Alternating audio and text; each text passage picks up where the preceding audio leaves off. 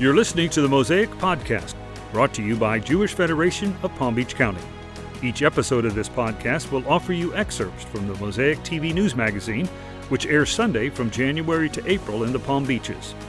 Mosaic explores the most pressing issues facing the Jewish community here at home and around the world. And now, here's your host, Susan Shulman Pertnoy.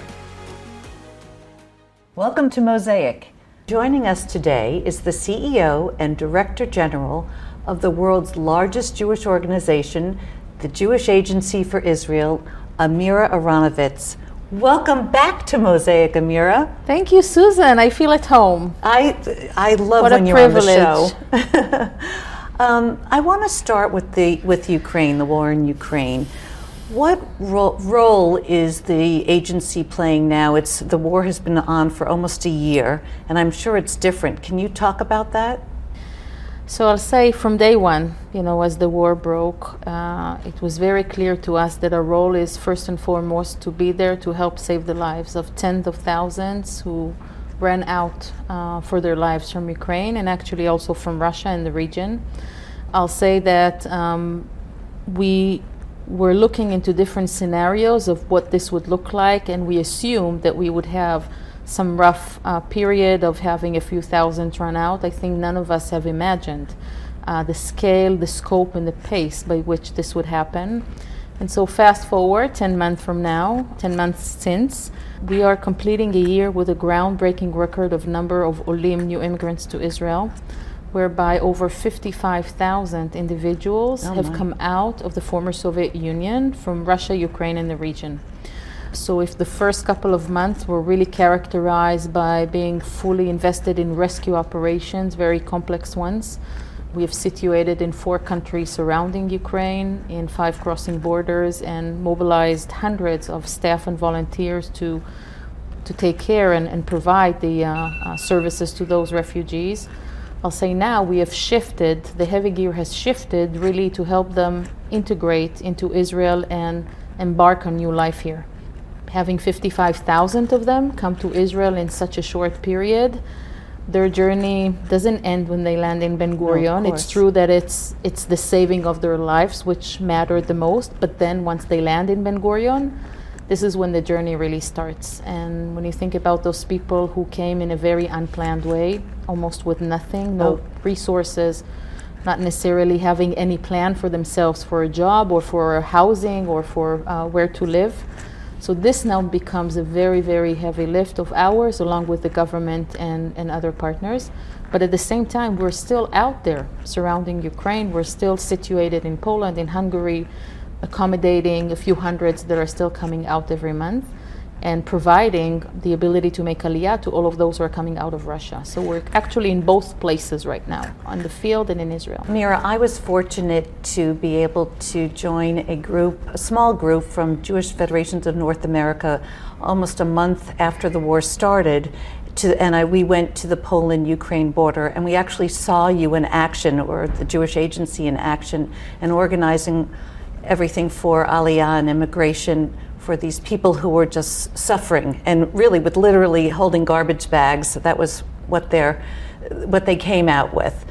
So it was a difficult process. You were working with your partner organizations to try and figure out how to get them to Israel.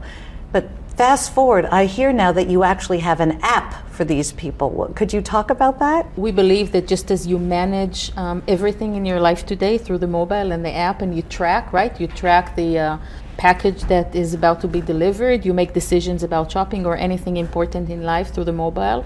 And we want to make it easier on those people who are choosing to make aliyah. And so we are currently in the beta status of an app that we already launched and are piloting in some parts of the world, not yet around Ukraine. We don't want to risk the rescue operations, but definitely in other areas of the world today. Someone who makes aliyah could start to track their process on the mobile and then get the notifications and the updates and the requirements and make sure that the process is more smoothly advancing, as well as a piece of that app would involve being able to match people with mentors. You mentioned earlier that other Eastern European refugees are making aliyah to Israel, including Russia. Can you talk a little bit about what the tone is in Russia right now? Yeah, so I'll say that we are concluding the year of 2022, as I said before, with over 70,000 olim from all around the world, which is a groundbreaking record number since the 90s, which is, by the way, twice as much as the highest peak we've had prior to COVID. And so this is really an enormous scale, out of which 55,000 came from the former Soviet Union region, whereby 15,000 came from Ukraine and a little over 40,000 came from Russia. So already early on, as the war broke and this crisis had broader implications on the whole region, we have started to see huge demand and interest from among the Russians, no less than the Ukrainians, to come to Israel. It is true that the Russian Jewish community is 3 times fold bigger than the one in Ukraine, so one could claim that, that is the ratio that represents that. But nevertheless, we know that the people coming out of Russia have been choosing to move their life to Israel, not seeing any future for themselves in the country, probably also as an outcome of the current situation. On that note, we have to take a break. We'll be right back after this brief message. Mosaic is brought to you through the dedication of generous corporate sponsors who fuel the work of Jewish Federation of Palm Beach County.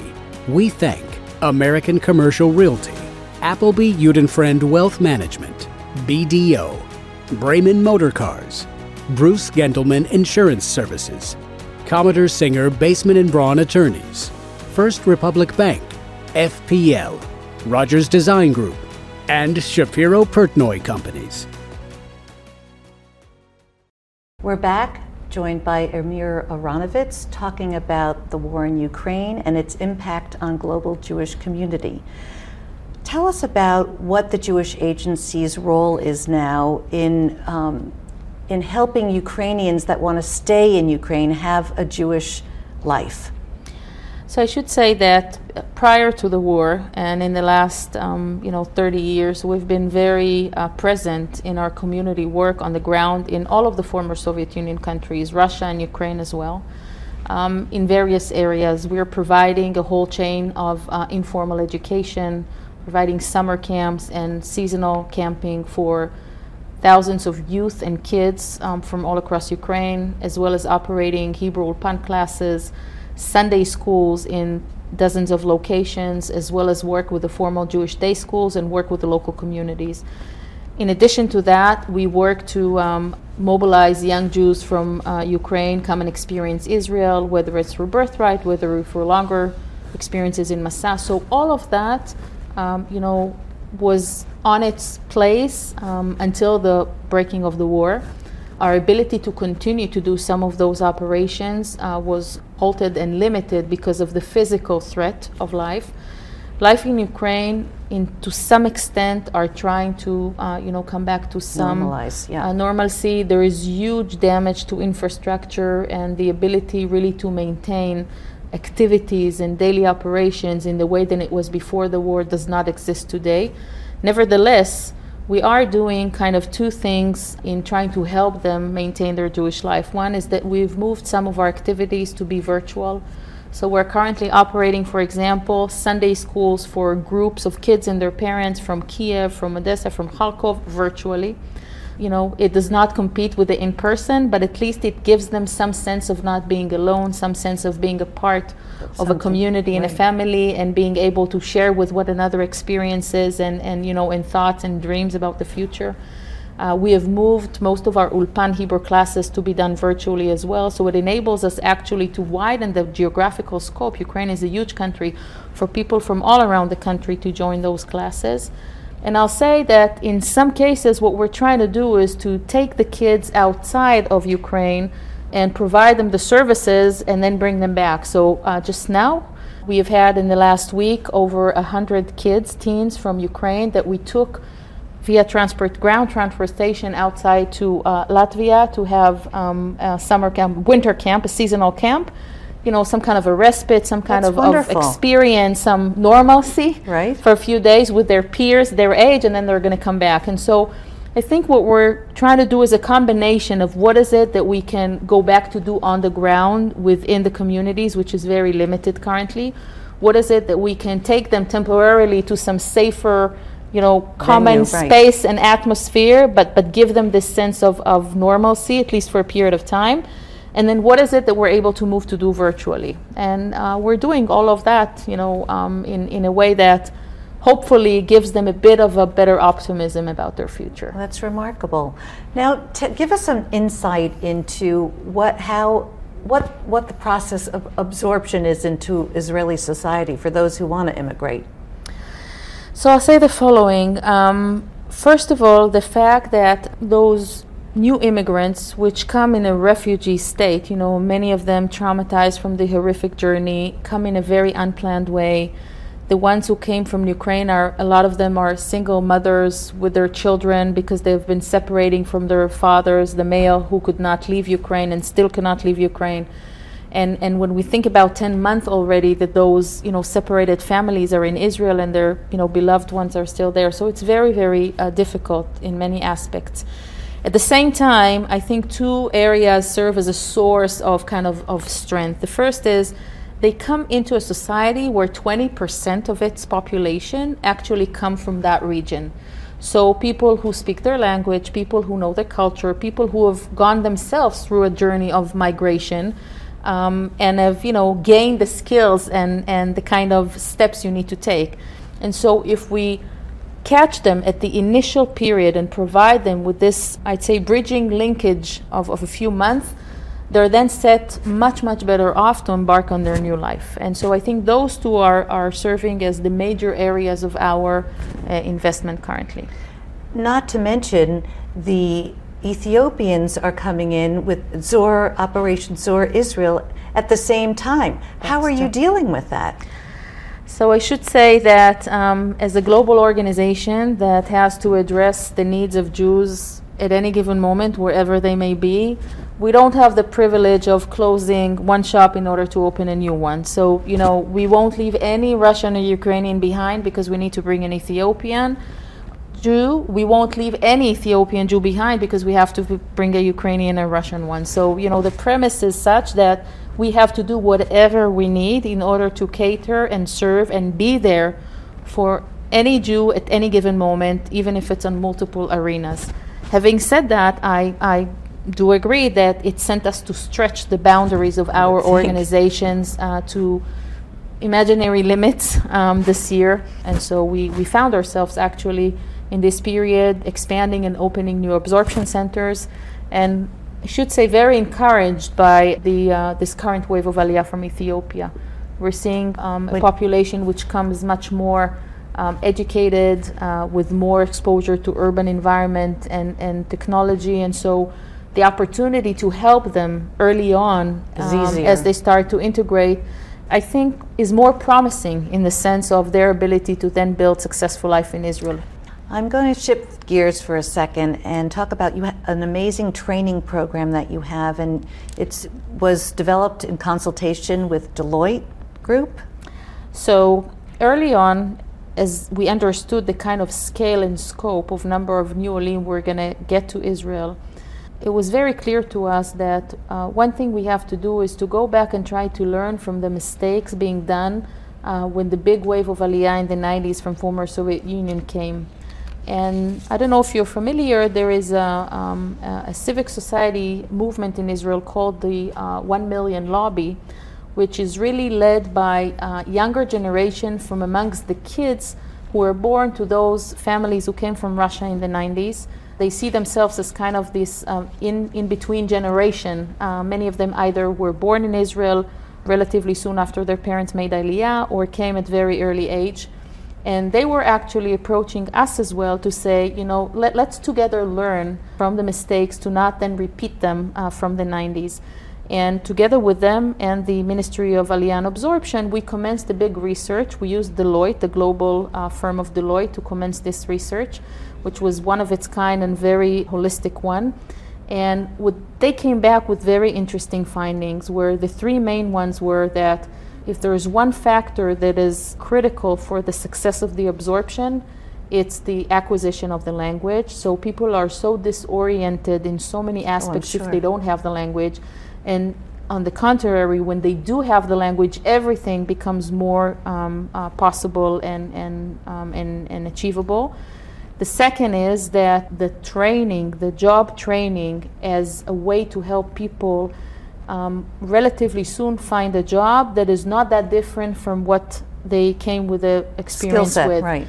Because in the 90s, we had so many cases where people came with so high level of professions, such as engineers of forest or of coal mines or of doctors of physics, but then found themselves, at least for the beginning period of a couple of years, wiping floors in hospitals or in shops because they weren't able to acclimate themselves in a way that they would understand the culture of the job market in Israel in their profession. And so what this research has taught us is that if we invest in the initial period of helping them do that, both help them to attain the language, many times even the professional language. So how do you help someone understand the professional terminology of medical profession in Hebrew or of engineering profession in Hebrew, and then help them to understand better the culture and the way by which the job market works and help them match them with job opportunities. Deloitte was really instrumental in helping us to crystallize, these understandings and then translate them into how to design interventions in a relevant way. It's really terrific. We're going to change topics for a second. We're going to talk about the Sahar region, and which is Federation's partnership region. That includes Rosh Pina, Hatzor, and Tzfat. Federation has had a partnership with them for almost 30 years. Why do you think it's so critical that communities such as ours have a partnership relationship with communities in Israel? I'm smiling because at the earlier stage of my career, I've been endless years in this organization. At the beginning of my career, one of the roles I've had is being a partnership manager. And so I know from firsthand what kind of a transformational experience that could be for people who get involved in those partnerships. And I think the magic in it is the fact that, we, on the bigger vision, we want to try to connect. We want to make sure that 20, 30, 40 years from now, we will stay connected, the different parts of the Jewish people. And so for that to happen, we know that people need to know about one another and then care about one another and develop relationship to then be carried on for the longer term. And so for that to happen, we have to create the opportunities. We live so far apart. We live life that is to some extent very different in its nature, both its Jewish nature and its daily nature, but to some extent we share so many values and tradition and history and culture. And so the Partnership Together network, this network of geographical partnerships, I think enables to create something very personal, very particular, very intimate in the opportunity for nurturing those relationships. And I'm hearing you saying it's been already 30 years that Palm Beach has this relationship with Tzahar, and all I'm thinking of is think about the teenager who was at the first beginning years of your partnerships 30 years ago was 13 and was part of some kind of a youth exchange or a program or a mission. Now, 30 years from now, they're probably parents to kids. If we did a good enough job in igniting the spark and, inspiring them for that to be relevant, for this connection to be a meaningful one, this is a way then to carry it between generations. And so the partnership has, refreshed and renewed itself all along the years. But what stayed at the core of it, that it's about the people-to-people relationship. Speaking of people-to-people relationships, you also have a remarkable program at the Jewish Agency, which is the Shlichim program. And we are proud to say that we have a wonderful Shlicha. Her name is Chani Kolan. And we also are participating in now the Shinshinim program that you have. And I want to get these girls' names right. It's Tom Benesty and Agam Ilovich, who are with us this year. And I personally had an opportunity to meet with them. They were actually interviewed on the show. They are remarkable young ladies. They are so clear on and sophisticated for their teenage years. They've just graduated from high school and they're here for a year before they start their service.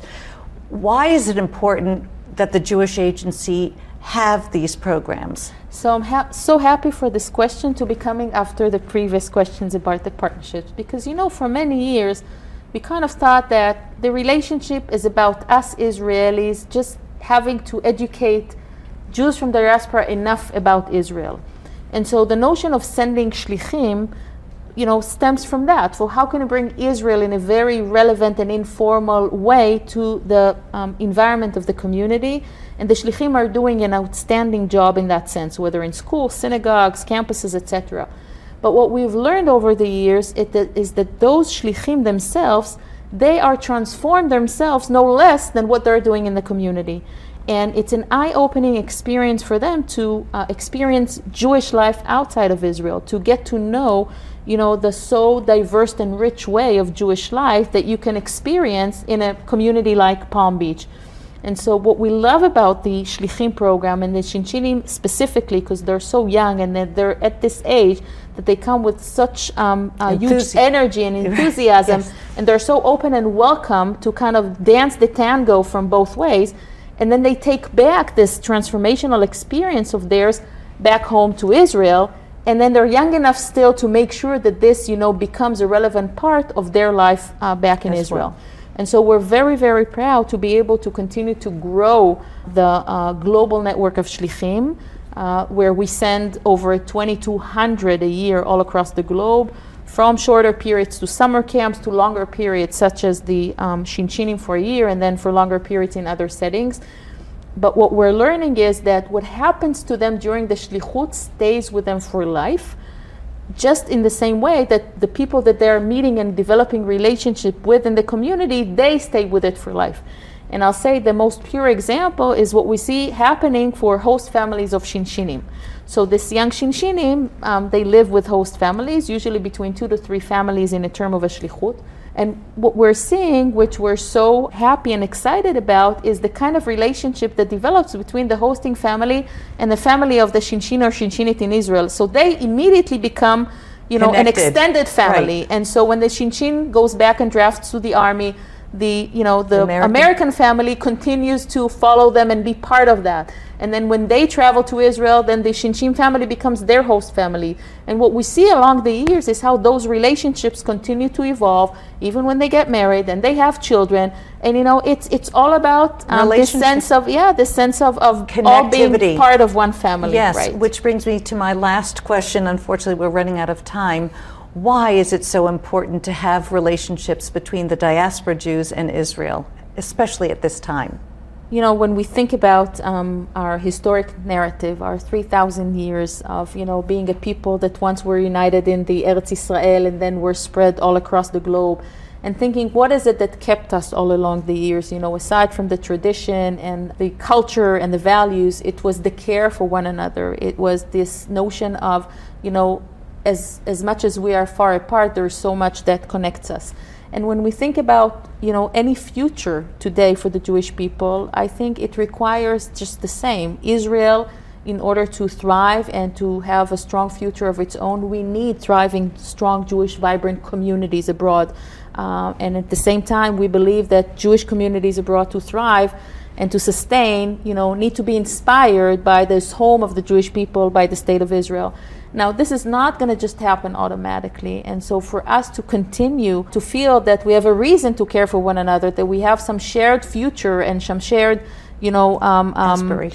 aspirations and I would say destiny, and not just, a past, is something that we have to proactively work towards. And then creating all of those opportunities for constant connections and relationships is something that is required to make sure that we stay connected also with our children and grandchildren and grand-grandchildren tens of years from now.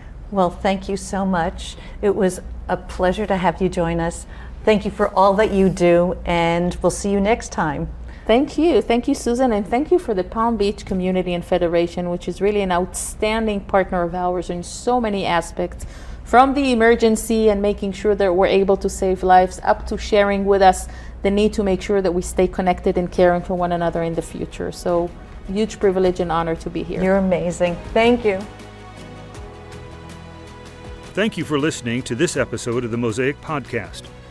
Please be sure to subscribe to Mosaic on your favorite streaming platform and to leave us a review. Want more? Visit jewishpb.org/mosaic. where you can access full episodes of the show. To stay connected with the Jewish community of the Palm Beaches, visit jewishpb.org or follow Jewish Federation at facebook.com/Jewish Palm Beach.